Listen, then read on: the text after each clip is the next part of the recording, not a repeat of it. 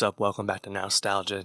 Dave here with a bunch of stuff to get into, starting first and foremost with the 2023 Grammys. Once again, the Grammys are going to Grammy, and that is not a compliment.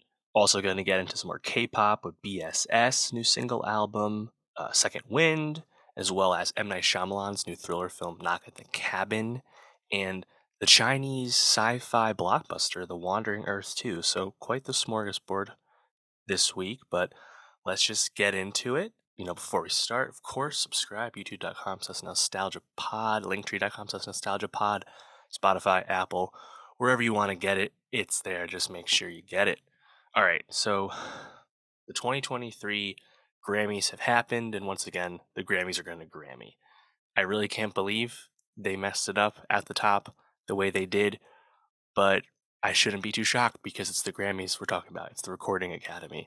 Despite, changes to the nominating committees, despite a larger body voting on these awards from the music industry, Album of the Year once again was completely flubbed. Harry Styles for Harry's House, playing spoiler, upsetting Beyonce in Album of the Year. Not just upsetting Beyonce, also upsetting Adele, Bad Bunny, Kendrick Lamar. Harry is far from the first choice for the majority of people, and Beyonce setting the overall record for Grammy wins.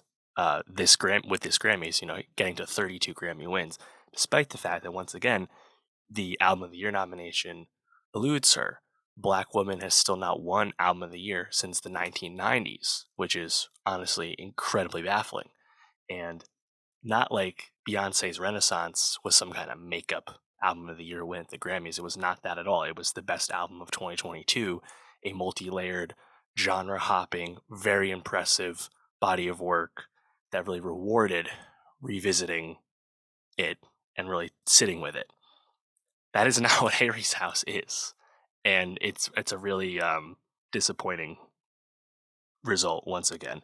If Beyonce lost to Adele, well, it happened before, and Adele's 30 is really good. At least I would have understood it more. If Beyonce had lost to Bad Bunny, again, I would have got it because Bad Bunny had the biggest year of anyone in 2022, and that would be a really awesome sign of progress at the Grammys with non-English language music being awarded at the biggest stage and showing you the globalism of music and rewarding it as such. But no, that didn't happen either. Kendrick finally winning Album of the Year for the first time. Again, I wouldn't have been too mad about that. Long time coming for Kendrick. Hopefully he gets there still. But no, he lost. Beyonce lost to Harry, and Harry also didn't really acquit himself well with the acceptance speech. Not a fan of that. Really setting up the villain arc, the bad Harry moving forward. I think a lot of people are going to be really annoyed about this, and as they should be. So I'm very disappointed in this, is because it was set up so perfectly for the redemption of the Grammys, quote unquote, to finally give Beyonce what she deserves. And again, it's not like this was a makeup award; it was an album really deserving of these accolades. So that is really a huge bummer, And I think apart from that, there is some things to like about what happened in the 2023 Grammys, and I'll just go through a bunch of the wins, a bunch of things that happened. Record of the Year and Song of the Year. We were talking about this big grouping, and in my predictions, I thought, Beyonce versus Adele, Break My Soul versus Easy on Me was probably the fight the whole time. But no, blanked in both awards. I got it dead wrong. Record of the Year went to Lizzo for About Damn Time, and Song of the Year went to Bonnie Raitt for Just Like That. Pretty cool. I don't have a big beef with this at all, but it's just funny that how really no one was really on this. I think there were some people thinking maybe Lizzo could sneak in, but yeah, the fact that it actually happened with both those awards, pretty cool, I guess. I'm not too mad about that. It is rolling through everything here. Let's see. So Viola Davis actually is now an EGOT winner, winning a Grammy for audiobook narration in the pre-ceremony. Obviously, Viola Davis, she's a beast. Everyone loves her. Do we feel like winning an EGOT is good if you narrated an audiobook? Like, is that really really like a Grammy people care about? No shots of Viola Davis, but like, I don't know. It's kind of cheating if you ask me, but shout out her. Um, Musica Urbana, Bad Bunny won. That's his third time winning that category. Latin rock slash alternative, Rosalia won. Really happy to see her win. I would have loved that category to be on the broadcast to kind of honor Rosalia, one of the most critically acclaimed albums from her in 2022. That would have been cool, but alas, that did not happen. Best rock album went to Ozzy Osbourne, which I don't care about, but the fact that it didn't go to Machine Gun Kelly is pretty funny, and I'm happy about that. Uh, in rap, uh, really chalk, like as expected as possible, which is good though because this is what we want to happen. Kendrick wins best rap album. That's his third best rap album win. Only Eminem and Kanye have more best rap album wins than Kendrick. Best rap song went to Kendrick for Heart Part 5. Best rap performance went to Kendrick for Heart Part 5. And melodic rap performance went to Future, Drake, and Thames for Wait For You. Honestly, those were the favorites in all those categories. Really no beef with that given what was nominated. And obviously Kendrick, in fact, winning rap album over Drake, or sorry, over DJ Khaled, over Jack Harlow. Like it could have been way worse, you know? So that's good. And I like Kendrick's speech, honestly. He is right to point out that this is a tough record and a personal record for its ugliness, as you know, everyone's talked about nauseum in reviewing the album. So it is cool to see something like that get recognized because it's not as conventional as other work. Moving along here, progressive R&B album went to Steve Lacy for Gemini Rights. Honestly, shout out Steve winning. Um, he was a favorite in the category, but shout out Steve winning after everything he went through with the TikTok kids on his tour. Enjoy the trophy, man. You deserve it. R&B album, uh, straight up R&B album, went to Robert Glasper. A bit surprising because it means Mary J. Blige did not win, and Mary J. Blige was nominated in Album of the Year. You would have thought she would have been a favorite for the genre category. Alas, not the case. In terms of the wins Beyonce did get, she won for traditional R&B performance for Plastic Off the Sofa.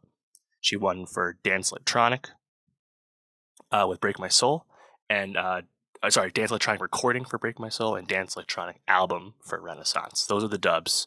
Beyonce did lose one of the smaller categories as well. She lost R&B performance to Mooney Long's Hours and Hours. Beyonce was nominated for Virgo's Groove in that category. So Beyonce went 3 for 4 in the down ballot, which would have been totally cool, totally fine if she had won Album of the Year, but she didn't. Again, just a baffling turn of events, man. I'm still shocked about it. Let's see, pop. You know, perhaps this was the sign that something was amiss, and Harry perhaps would be the spoiler. Pop vocal album went to Harry Styles, not Adele. Red flag. Pop solo performance went to Adele for Easy on Me, her fourth win in the category. And pop duo slash group went to Sam Smith and Kim Petras for Unholy. Did not go to Coldplay and BTS. So BTS still blanked at the Grammys thus far. But yeah, Adele, quiet night. You know, not what I expected. At least not how we had kind of been positioning this as Beyonce versus Adele Part 2, you know. Alas, it didn't really come to be that way. It was Harry Styles of all people. Um, you know, other similar stuff. Taylor Swift won Best Music Video for All Too Well. Jack Antonoff won Producer of the Year for the second year in a row. Really no beef with either of those. I mean, Jack had a really big year once again. Perhaps a bit of a surprise. Global Music went to Masanori Takumi, the Japanese artist, over Burna Boy's Love Demini. Bit of a shock given the stature of Burna Boy, but that's cool.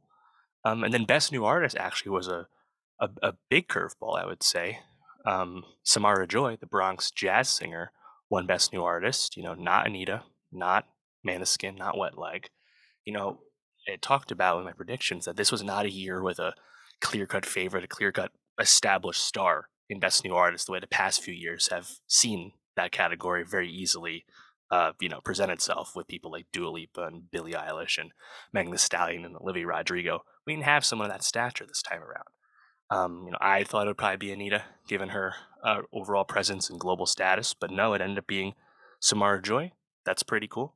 She also won a jazz award as well this ceremony. So, you know, she's really young. That's super cool, and I think doesn't really speak to any of the other artists at all. It's all on them to, I think, increase their stars from here on out. You know, this was a kind of an odd year for Best New Artist after several years of it being anything but. So this is not, to be clear, this is not like Esperanza Spalding beating Drake and Bieber in 2010. That's not what this is. So shout out Samara Joy, and I think everyone else who didn't win, who maybe thought they would win, they'll be just fine. It's no big deal.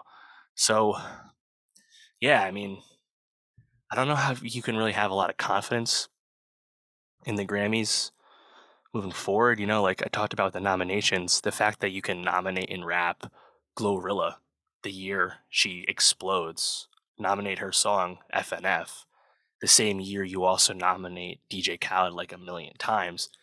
The lack of consistency across nominations and winning as well is just so evident, and it just feels quite broken. And you can't really blame people like The Weeknd and Drake for not wanting to submit their own music. Yes, did Drake just win another Grammy as a featured artist? He did, but that wasn't up to him. You know, I really feel for Beyonce, who was always a really good sport about this sort of thing and never really um, complains or side eyes or anything like that. It felt like this was supposed to be the coronation. Not that she necessarily needs the coronation, but like it's kind of the end of like the Beyonce like Grammy story would have been to finally get that album of the year and really earning it at that with off the strength of Renaissance. And they decided to reward a middling album in Harry Styles' third record, Harry's House. It's just really unfortunate. And let me know what you thought about this result. It's really not even like a shot at Harry Styles. It's just more about like the Recording Academy just completely flubbing it once again, and it really sucks, honestly. So let me know what you thought. What wins were you really happy about? What surprises or snubs really annoyed you? What do you want to see in the future? Obviously, we know the 2024 Grammys will be dominated by Taylor Swift's Midnights so far. So let me know what you thought. And for more Grammys and award shows, as well as more music, subscribe, and I'll see you next time. All right, now we're moving on to BSS, the 17 subunit K-pop group, male trio here, BSS. So let's get into that. Their first single album, Second Wind. What's up? Welcome back to Nostalgia. Dave here with a review of BSS first single album, Second Wind. BSS, the subunit of 17, the long-running K-pop group, hit K-pop group, fresh off a big 2022 where 17 dropped their fourth album and went on a world tour. They're certainly a signature K-pop group at this stage, signed to the same overall label, Hybe, as BTS, but they've clearly not been stuck in the shadow of their larger label mates, and they really have their own identity and have been around quite a long time. And I think BSS coming into existence, there was one BSS single in 2018. Now we have this first single album, 3 more songs, Fighting, Lunch, and 7 p.m. 17 really lends itself to the subunit approach that we see in K-pop often, because 17 has 13 members. It's a very big group, very very NCT-esque in that regard. And on top of that, 17 has a lot of music. They have like a dozen EPs, 4 records. It's a lot of music and a lot of members. Why not split this up a little bit and make it really easy to connect with a smaller group of your band? And that's kind of what they did with BSS, which stands for Bosoksoon, which is a nickname that we have for these 3 members. The members, of course, Sungwon, DK, and Hoshi for BSS. And yeah, a little 3-pack here. I thought it was actually a really like smartly designed single album, because there's 3 different types of songs. You have the first track, Fighting, which is more that traditional K-pop banger. You have the music video out now. 17 in general have quite the reputation as performers, both in terms of dancing as well as live singing and whatnot. So no surprise that the music video is quite impressive. I liked Fighting quite a bit. It also features a rap feature from somebody new, Lee Youngji, a Korean rapper, not someone from 17. And I thought the rap flow in the feature was pretty good. But Fighting, just in general, like I think the up-tempo-ness of that is a really fun banger. And then right off the bat, song 2, Lunch, probably my favorite song of the 3, just because that's just a really funky, groovy song. You don't get that kind of production all that often in K-pop, and I thought that was a really inspired beat, honestly, in the performance from the 3 BSS guys. Sounded great. And then to wrap it up, you have 7 p.m. featuring Peter Elias, the European singer, 7 p.m. is a ballad. So to get like three distinct types of songs on your three song single album, really good. I think it does an awesome job of making that impression felt. Now, my only question from here would be like, is the 17 subunit project like going to continue? We had one BSS song in 2018, nothing since. Like, there's clearly something here with a less is more approach to some of the people in 17. Why not go down this path further? It's hard to be overly invested in a subunit when they're not really releasing a lot of music. This is not the NCT subunits, which are like they're fully formed mini groups in their own sense in terms of the catalog they have. We don't have that catalog yet here. So, I'll be curious to see how that continues. You know, I think one thing that perhaps sets up 17 and BSS for success here is that Hybe has done a really good job of kind of differentiating the identities of all the acts they have. And it's really based off the creation of kind of like mini sub labels and production companies under that Hybe umbrella. Of course, BTS is on Big Hit, but 17, they're in their own little orbit with Pledis Entertainment. And of course, the new, Hybe stars that we got in 2022, New Jeans is on Adore, and Le Seraphim is on Source Music. So I think that like is like a really underrated aspect of all of these groups, really, and how they're moving is that they're almost all siloed off and allowed to do their own thing, and don't have to worry too much about the other acts that have their own priorities that happen to be on their same label. You don't see that approach across like JYP or SM or YG, for example. So be curious to see if we see the fruit of that uh, differentiation in the future. But let me know, what did you think of BSS first single album, Second Wind?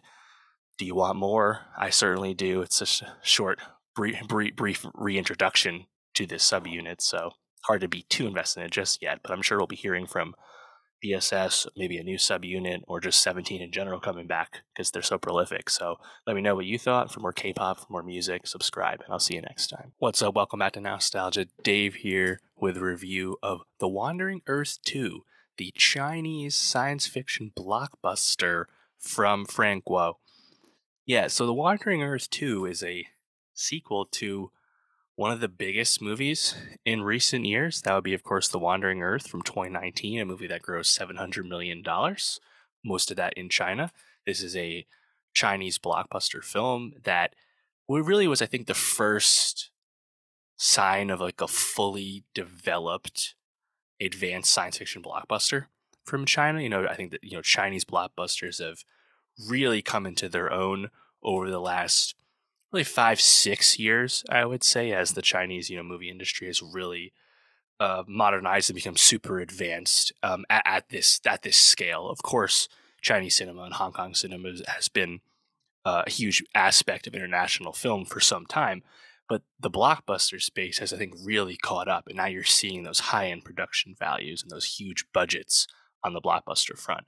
So I actually saw The Wandering Earth 1 in 2019. I caught it in theaters. Obviously, that was a small theatrical release. Chinese movies, like most foreign films, don't get huge releases in the United States, but I was able to catch that, and I was able to catch The Wandering Earth 2 in theaters as well recently, which I was happy to do, and just check this out because I actually quite enjoyed the first Wandering Earth for what it is. Obviously, if you know anything about it, it's a very, I think, over the top, overstuffed sci-fi blockbuster, but I had a really good time with the first one. It's more or less, a play on Armageddon, Deep Impact, sci-fi tropes people understand. In this case, we're set in the not so distant future where the sun in our solar system is becoming a red giant, and the world has kind of united under this United Earth government to literally move our Earth, planet Earth, out of our solar system and go towards Alpha Centauri. We're literally going to build like hundreds of ion engines and move the Earth somewhere else so that humanity can survive. And I love how outlandish and over the top that is for a sci-fi premise. It's super fun. It's literally like Armageddon on steroids. It's so cool. And 2019's Wandering Earth 1, I liked it. I thought it was, you know, up and down in terms of how many things it's trying to juggle, but the spectacle I think is really convincing and fun.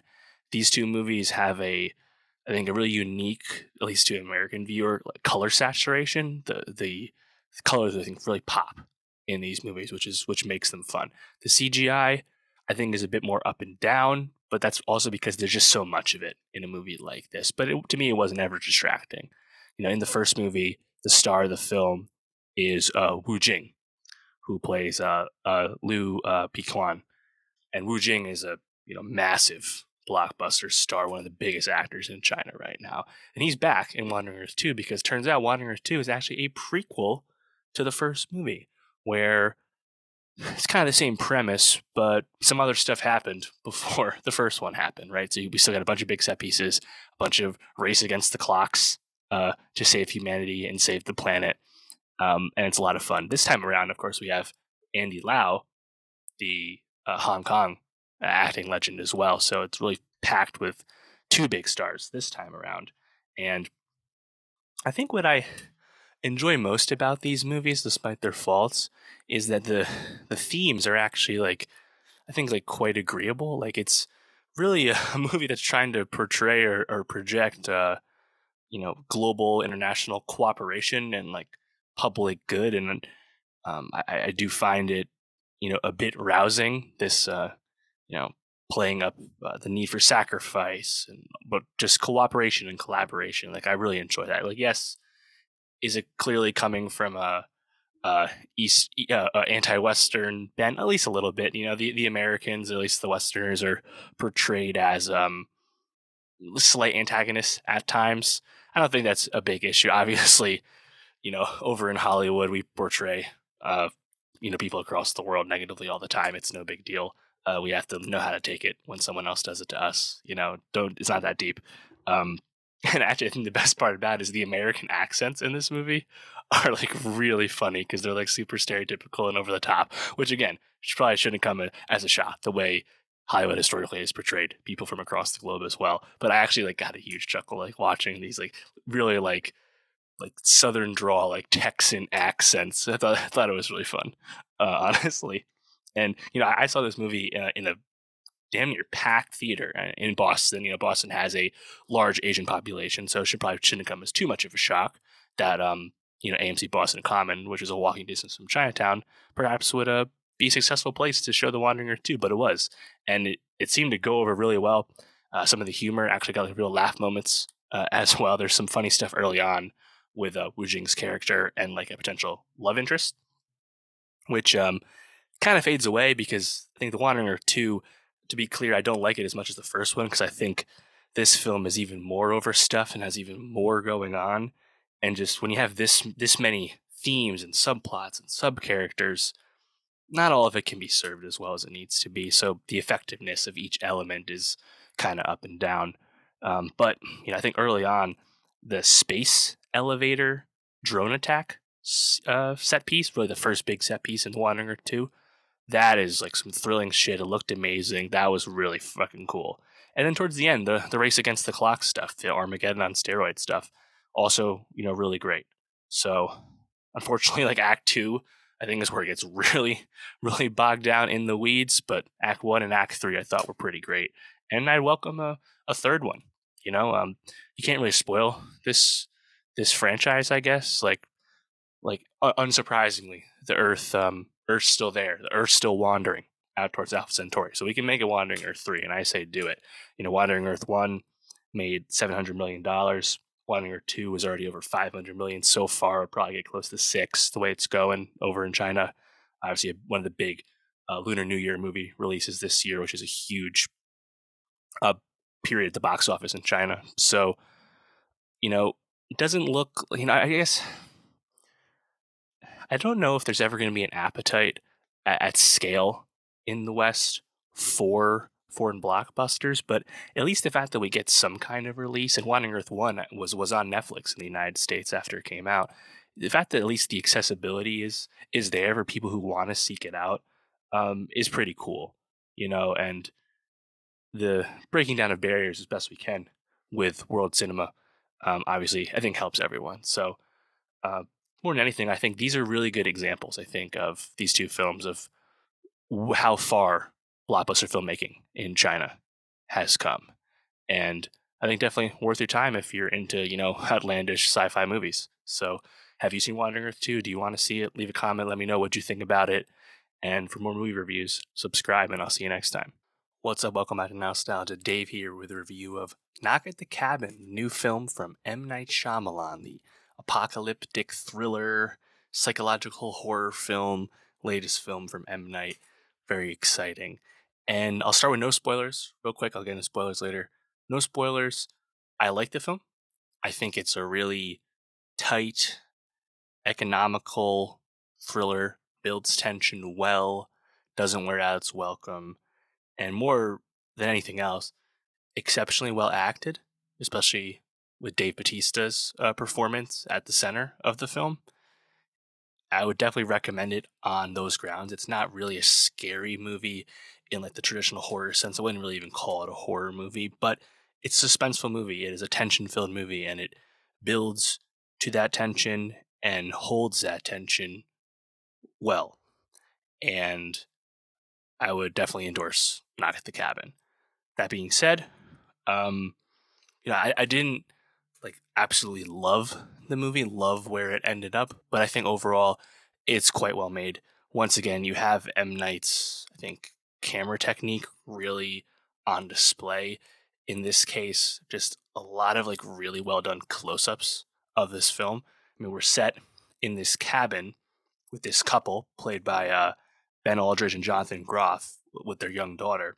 They're off at this cabin on vacation, and they get uh, a knock on the cabin. They get uh, an encounter from this group of people led by Dave Bautista's character Leonard, and they're presented with this difficult task, an impossible choice, as it were, in the name of saving the world. And that's really our premise here. So we're set in this one place the whole time, and the cast is very self-contained with this small group.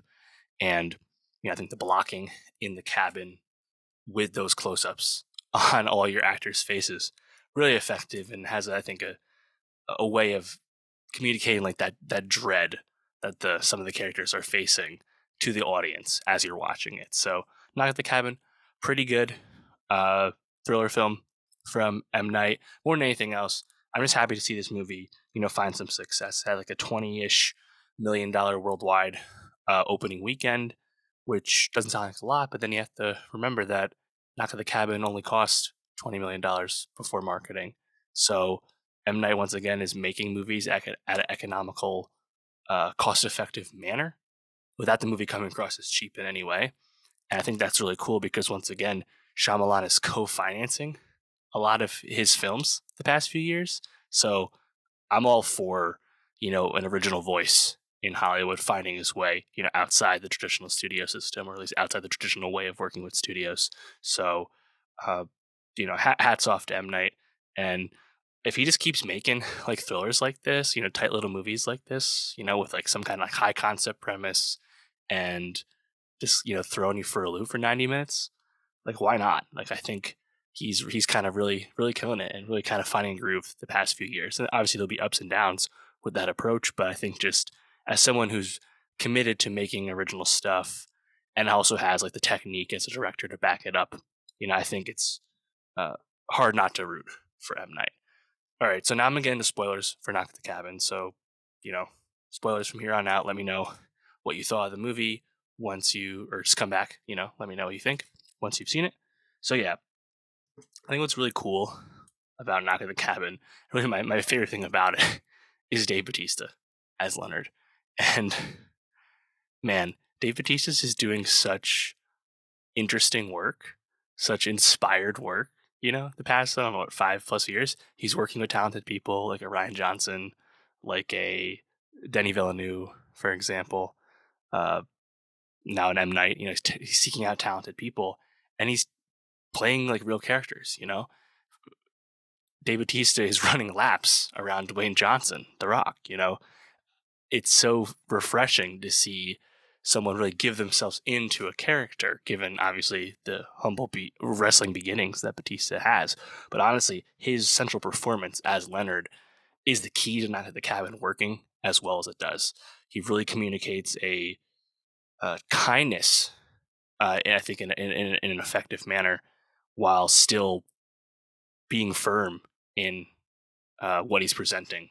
You know, this family with what they have to do, and I think really from the opening scene where you meet Leonard, where Batista encounters uh, Aldridge and Groff's daughter's character Wen, played by Kristen Key. When Leonard meets Wen, like, and you learn later that he's a teacher. This character, man, like I thought, like the way like they communicated was felt so real, felt so genuine, And then really quickly we get into that presentation of the impossible choice where we meet the rest of Leonard's crew played by Nikki Amuka Bird, Abby Quinn, and of course Rupert Grint of Harry Potter fame. And yeah, on its face it seems really simple, right? Like you have to kill they're told that they have to kill one of them, otherwise the apocalypse will fall upon Earth and everyone will eventually die. And what I really like about Knock at the Cabin is that you are quickly thinking about whether this is real or not, you know? And the doubt that Ben Aldridge in particular really, his character Andrew, the doubt that Andrew really brings in terms of this not believing what's being presented by these people, accusing them of being death cultists or trying to expose them or harm them in some way because they're a gay couple, whatever it might be. That doubt, I think, is communicated well to the audience, and you're not really sure what's going on either as you watch this group slowly kill themselves one by one as Andrew and Jonathan Groff's character Eric, as Andrew and Eric refuse to comply with their demands. I think it's really harrowing. And the movie makes, I think, a really pointed choice of not really showing you the deaths of Leonard's crew. The camera pointedly really cuts away at the moment, of truth each time. But it still feels really harrowing and really heavy, and it's like, you don't even know if you like these people, but they are like being nice about this really difficult situation they are presenting this family with. And I was just kind of along for that ride. And then you eventually learn that the apocalypse is really happening and it's communicated, I think, effectively via all the times they turn on the TV and they see what's happening with the news. And like it gets kind of undeniable that this is real and they need to find a way to comply. Um, in the process, you get a classic M. Night Shyamalan cameo in the air fryer commercial. I thought was really fun, really landed. Classic Rick Dalton pointing at the TV meme right there. But that made me chuckle. Yeah, though, like, man, like as we're just watching everyone die, obviously Rupert Grint being the first one to die, I was like, man, I don't see Rupert Grint too much. I would have loved him to stick around a little longer, but man, I think if I have like a main criticism of Knock at the Cabin, it's just that you kind of like see how it's going to resolve itself before it happens. That Andrew is steadfast in his disbelief that this is real, and you can kind of tell early on that Eric is going to be the one to turn things around and realize what has to be done. Like you kind of feel that, and Knock at the Cabin doesn't really have like a twist. It doesn't have the quote Shyamalan twist that people expect, and not that it needed to have a twist. Obviously, I don't think it's fair to M. Night necessarily as a filmmaker to have to live up to that reputation. But it's more so that not that it doesn't have a twist, but more so like there's not like actually like any extra subtext or takeaway by the end. It's more really just a tight, suspenseful thriller movie that ends itself. It's based off a novel. I think that's probably part of it. But when it ends, I think you're just kind of like, oh, wow, that was a ride, and it was a pretty good one. But there's not like any extra like meaning or takeaway per se. I guess my takeaway really is just the meta sense of Dave Bautista is like really smashed it as Leonard. I really loved him. But yeah, I think that's really it. Another pretty tight thriller, pretty fun movie. Not too scary, but still pretty full of suspense and dread. Shout out M. Night. What'd you think of Knock at the Cabin? Let me know. Leave a comment. Did you like this more than Old from 2021, M. Night Shyamalan's previous film?